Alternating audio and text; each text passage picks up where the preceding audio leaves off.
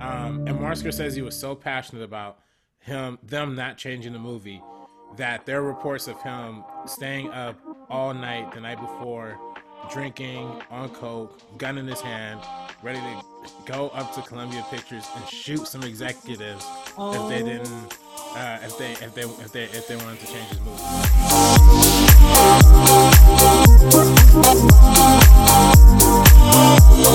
hello everyone. Welcome back to Netflix Roulette, the show where me, your host, Kate Hughesby, and a special guest every week choose a random film or TV show off of Netflix out of the countless numbers of titles they have, and we tell you whether it's worth your time or not. We go through it so you don't have to. And today I'm joined by the producer of Netflix Roulette and the co-creator of First Cut, the YouTube channel you're watching this on right now, Robert Butler the Third. Yo, what's up, y'all? What's up, y'all? Happy to be back on Netflix Roulette for another one. I feel like these episodes are always we never know. We had a Mexican horror movie, then we had a powerful Spike Lee movie. I wonder what we're getting this time. Yeah, if the pattern continues, I think now we're up for a Spy Kids movie. So, fingers crossed for that. How are you doing with the news that your Netflix pitch did not get selected by the First Cut voters? Oh man, yeah, it's really upsetting, man. I thought the BCU Bible Cinematic Universe, I thought that would have been a great idea. I don't know why the people didn't vote for that. Actually, I know why.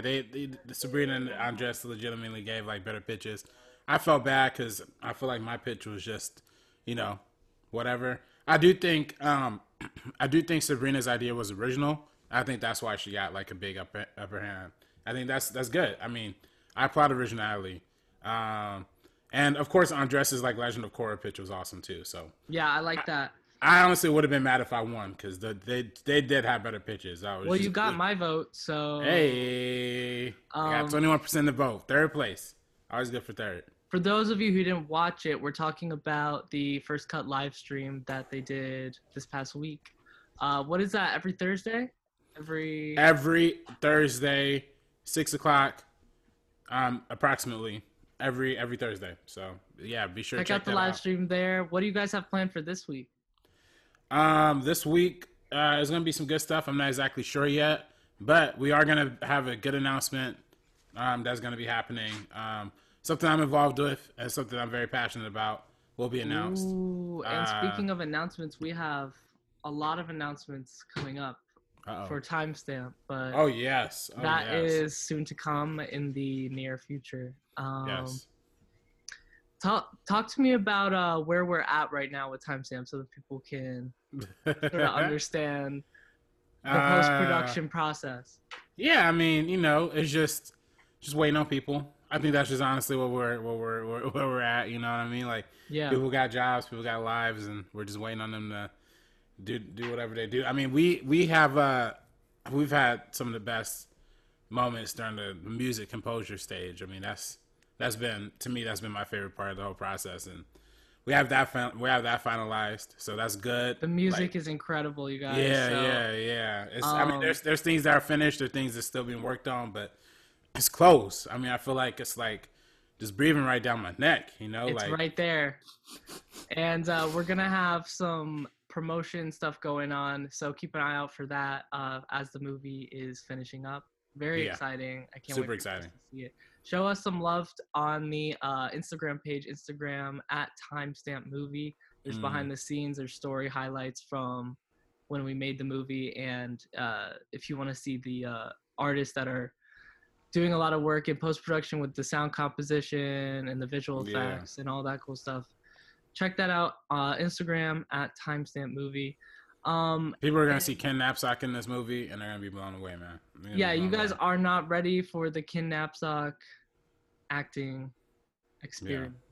It's gonna be crazy. He becomes a totally different person, and it's really cool to see him, do his thing. So let's jump into the game. This is how it works for those of you who are new here. Netflix Roulette.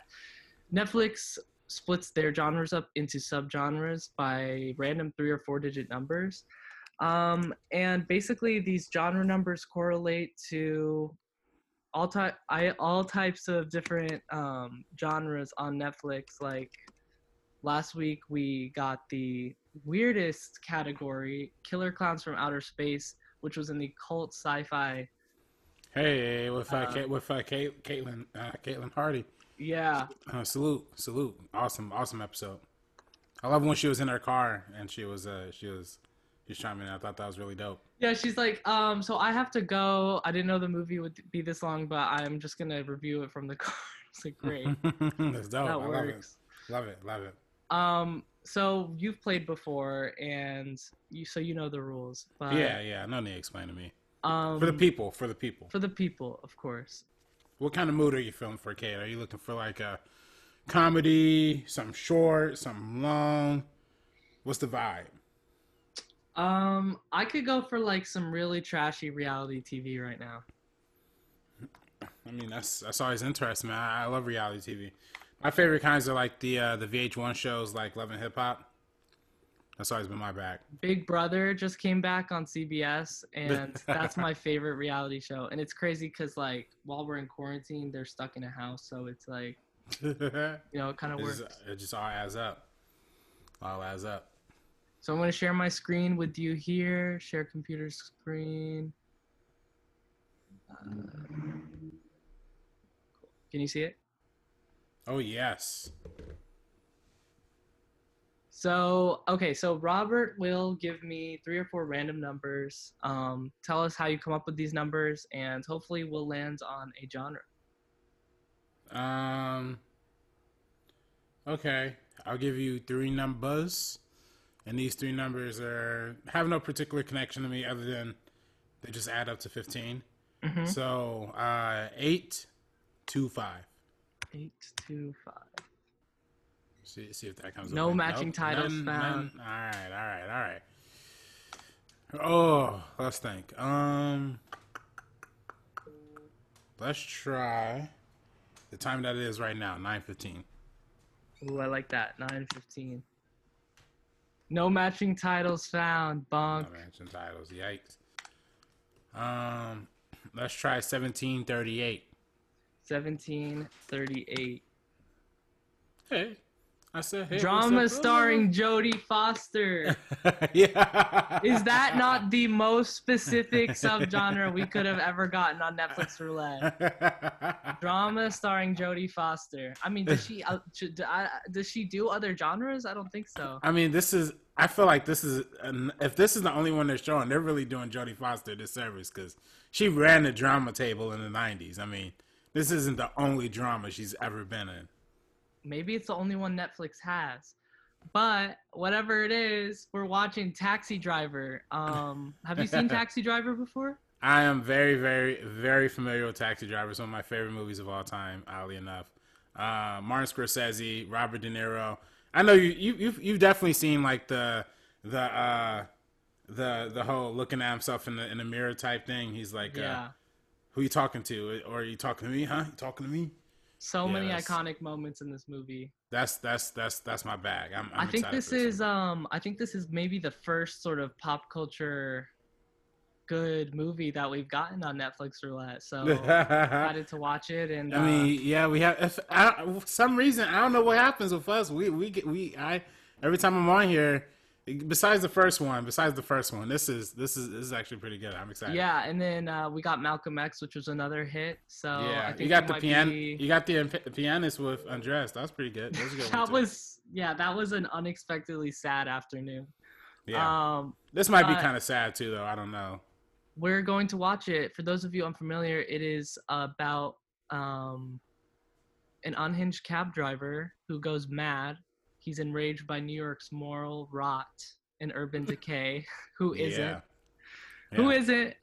Plotting an assassination and saving a teen sex worker. So it's got all the staples of your family drama movie. Robert De Niro, Jodie Foster both received Oscar nods for Martin Scorsese's Best Picture nominee.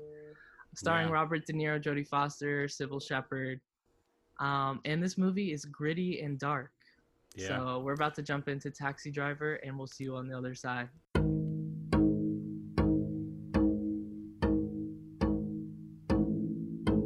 So what do you want to hack for, Bickle? I can't sleep nights. There's porno theaters for that. Yeah, I know, I tried that. So what do you do now? Ride around nights mostly. Subways, buses. Figure, I'm gonna do that, I might as well get paid for it. Travis, you run all over town, don't you? I mean, you handle some pretty rough customers, huh? Yeah. You carry a piece? No. You need one? No. 12 hours of work and I still can't sleep. Damn. Days go on and on. And they don't end.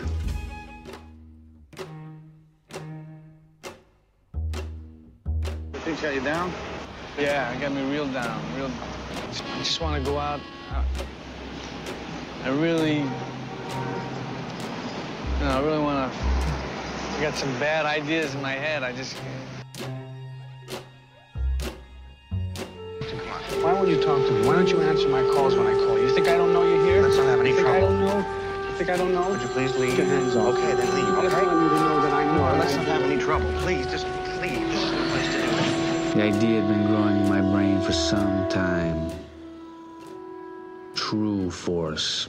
All the king's men cannot put it back together again.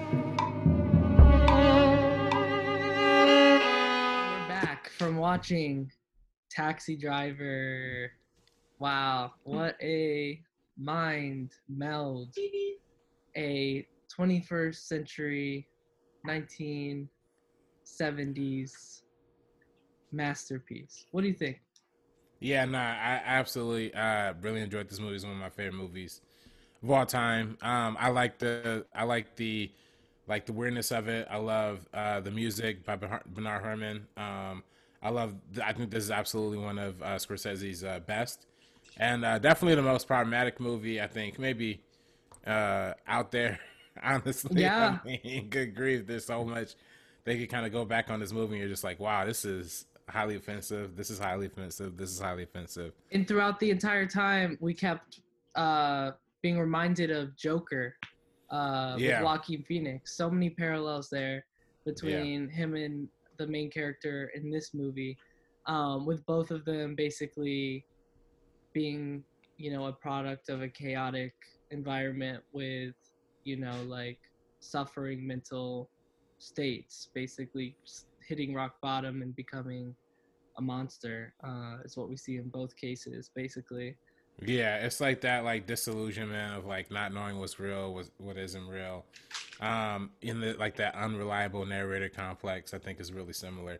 I also think like the subtle like racial illusions that they keep pointing to like throughout the movie, both and Joker and in this, it's very obvious. You know what I mean? Like it's very obvious in terms of like how much every time Travis Bickle looks at a black dude, he's like, yo, what? Like he's like, and he even shoots and kills one.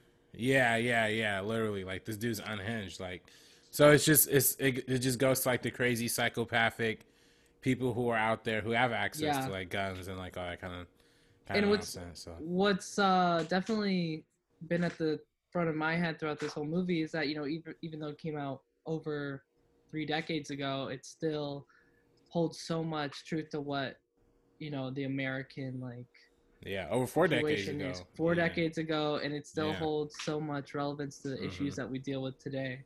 And it's like the system that actually creates these problems is what he's actually fighting against, because he is an anti-hero protagonist.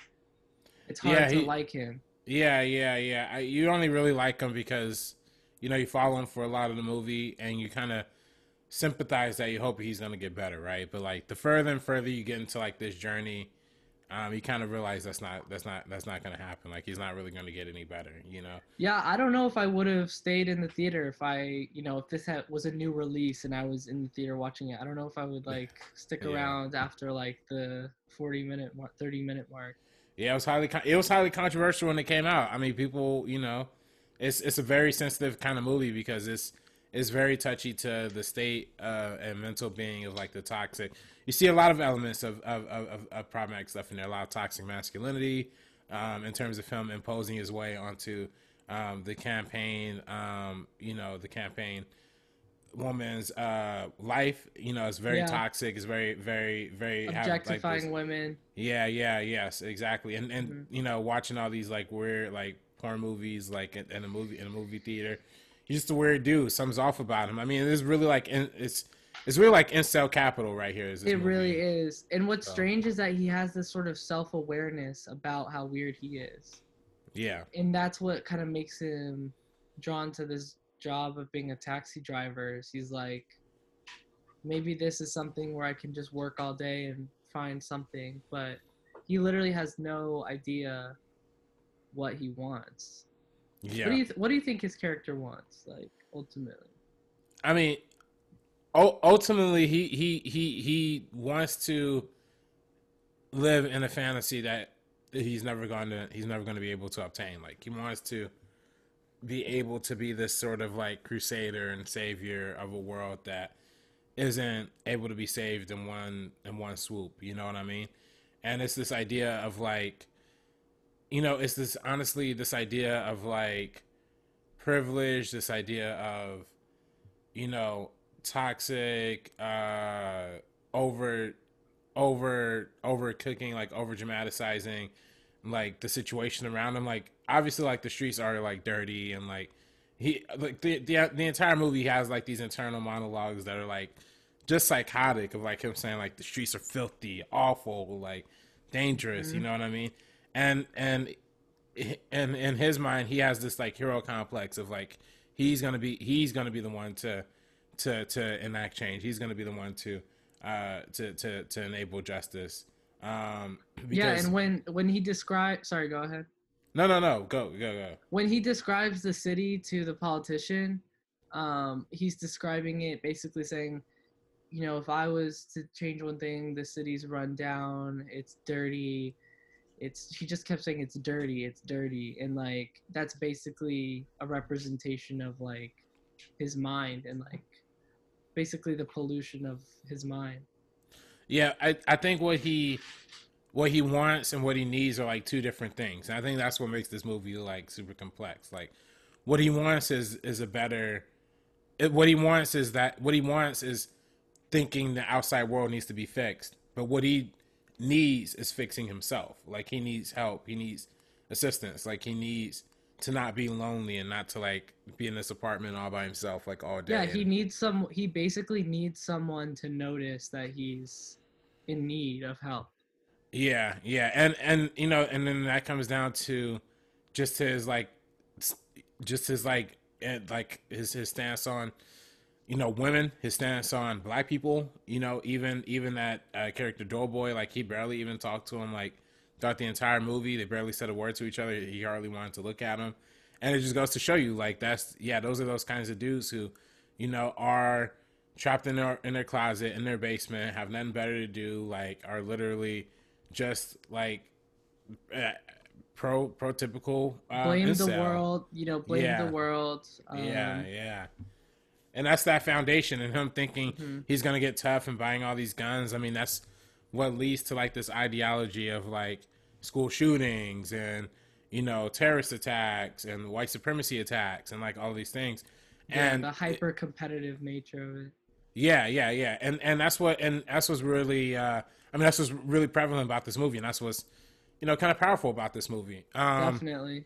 But, for all of those reasons, it's like you love them, you appreciate the movie for how much it makes you think about these issues, and then you also have to look at it from a critical eye and understand like what's wrong with it and what's problematic about it. And I think that's always an important angle to look at it, because I remember I actually studied this movie in one of my classes, race, class, and gender.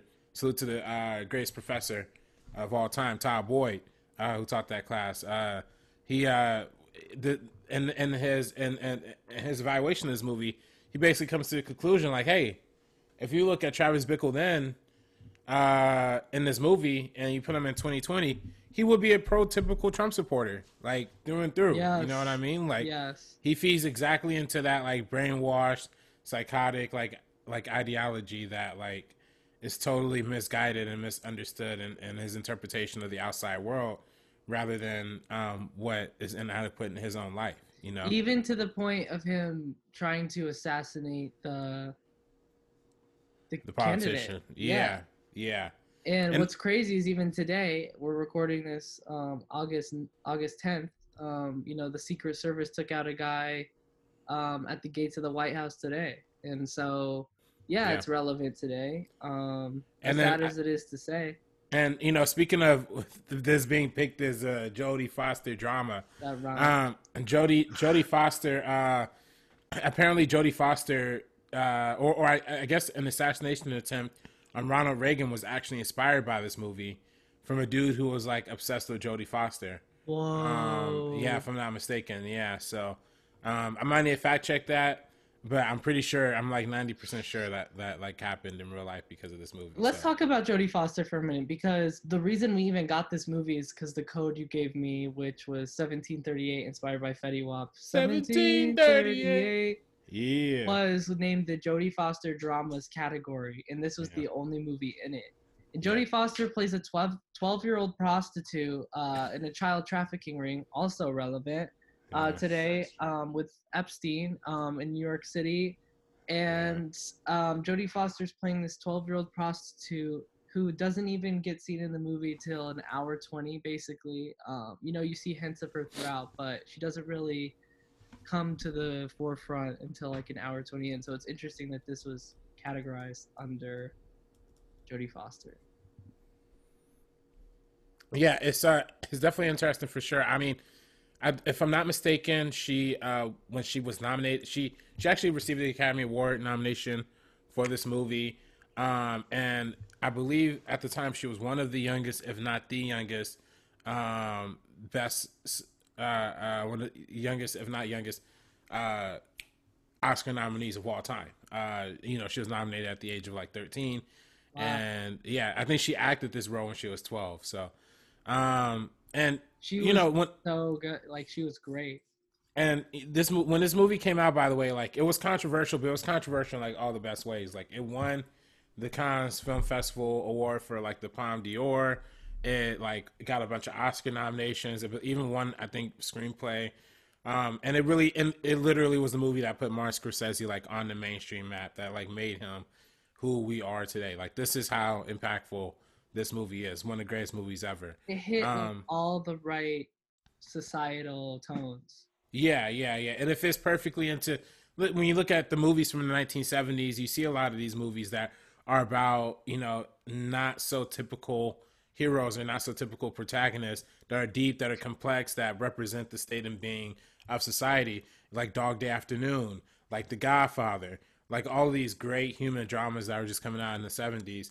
Just all encapsulate like this kind of. For the first time, they're acknowledging, we need to tell the stories of people who aren't, you know, seen, and who you might never get a glimpse into their lives, because once you can understand their story, then you can sort of understand how to heal that wound in society. And that just comes down from that film school, you know, ideology. Like, you know, I talked about in the Meaning of podcast that we had a couple weeks ago. And when you think about film, you know, Martin Scorsese was coming right out of NYU. Not right out of NYU. He had been a graduate for a minute, like, you know, from this point to making this movie. So he knew all about New York City. Yeah. He's a New Yorker himself. So, and his cameo in this movie is literally one of the most hilarious scenes, like, of all time. Yeah, totally crazy. That character probably inspired the main character to be more psycho. Oh, definitely. That's what's so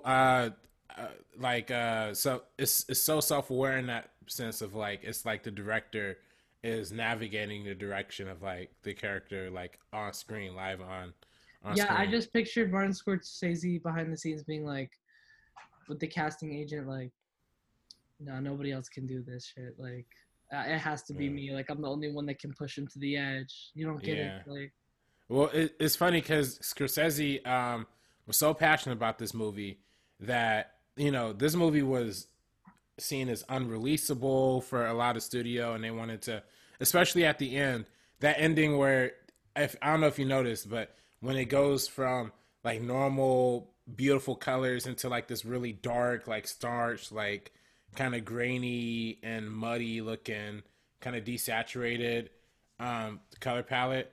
So the whole reason that happened is because when the whole film was just regular kind of color or whatever, it got an X rating, and then the studio wanted to cut it all out completely, or at least cut it down like significantly. And Martin Scorsese was so passionate about them not changing the movie that there are reports of him staying up all night the night before, drinking on coke, gun in his hand, ready to go up to Columbia Pictures and shoot some executives if they didn't, if they wanted to change his movies. Like that, those are the reports. That's what they say. Like those are Hollywood rumors. So I mean, was this a biography? No, I mean this is a passionate dude, man. And but you see it all over it, and it has this very stylistic feel. One of the shots that always is memorable to me is when he first gets the gun and he's just like pointing it like outside of the window. You kind of see like the perspective of him as he's looking at it. Like I'm God. Yeah, that's very very international cinema.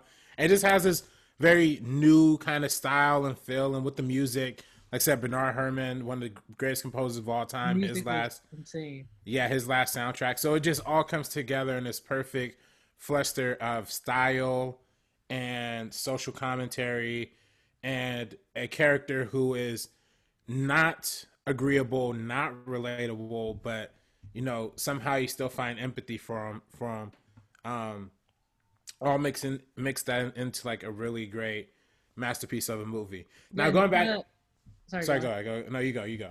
And you kind of leave the movie being like, holy shit! Like I have to make sure this doesn't happen to anyone, like ever. Like oh yeah. Responsibility. You gotta check in on your friends for sure, and that's why Joker ripped it off so much. I mean, that's why I think you look at what this. What do you think were the biggest similarities that you like saw between the two of them? Well, I mean, just stylistically, like there's literally, and you even used to. I mean, you said it at multiple points. You're like, that looks just like Joker. Like that shot looks something just like out of Joker. And then there was other times where, you just look at. There's a lot of moments. I mean, the whole story conceit of like him having this like imaginary girlfriend in his head that like motivates him to, start, enabling change in his life and get happy, and then he has his heart broken and he goes on a violent rage and all that kind of stuff. That's just very similar. Like the whole lonely dude who has a bunch of friends who doesn't really care about him. He asked them to buy if they could buy him a gun, and he gets a gun, and it just leads to a whole bunch of trouble. This is exhausting. Yeah, and not even to mention the whole idea of like Joker being about like this character trying to get to like the mayor Thomas Wayne as like this politician, and then this movie is all about him trying to get something with a politician, ultimately trying to assassinate him. So it's like all these elements, and him at the end. I think especially the ending. I think the ending to me is where it's most potent, because it's like the ending you really question, like, is this real? Is this not real? How much is this is made up? How much is this isn't made up? And that's the same thing you kind of wonder at the end of Joker too. So, yeah, definitely. Yeah. I think that I think that Joker, like,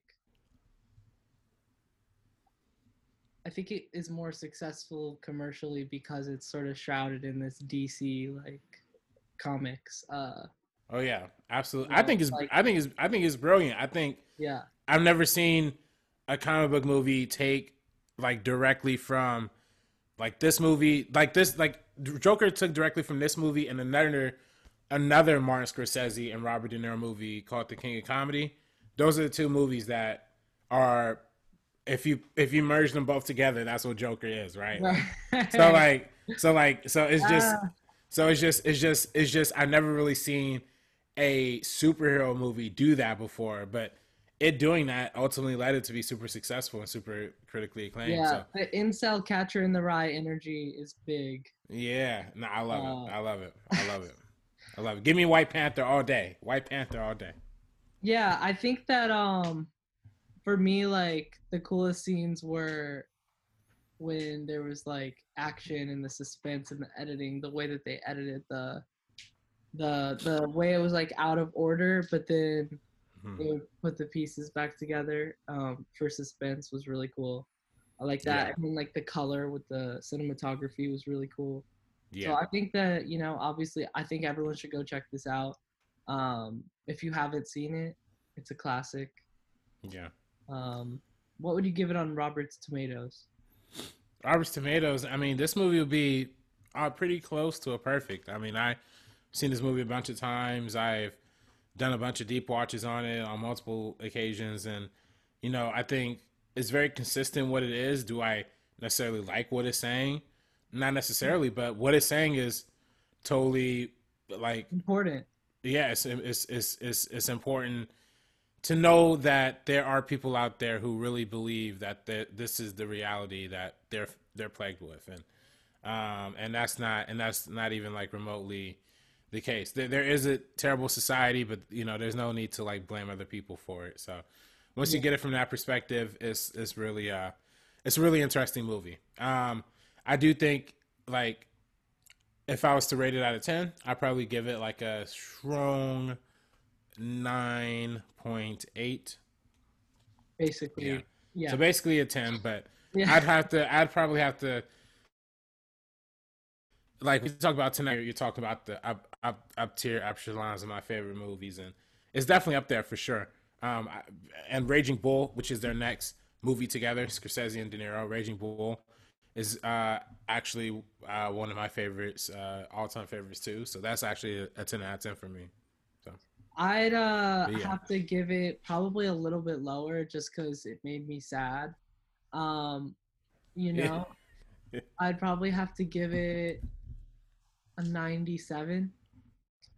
97? Okay. Because I think the artistic impact is definitely there, and the cinematography and the editing is, they nailed it. So the acting is top notch. So yeah, put De Niro on the map, put Scorsese on the map, put Jodie Foster on the map. Which again, I don't think it's fair that they call this a Jodie Foster drama, because right. Jodie Foster has a whole decade and a half full of movies where it's nothing but dramas. She was 12. Dramas.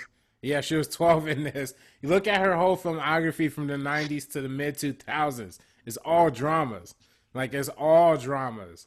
Come on now. They have Silence of the Lamb on here, right? Like, if they have Silence of the Lamb on Netflix, why isn't that in this category? I'm just curious, Netflix. Y'all gotta get this category together.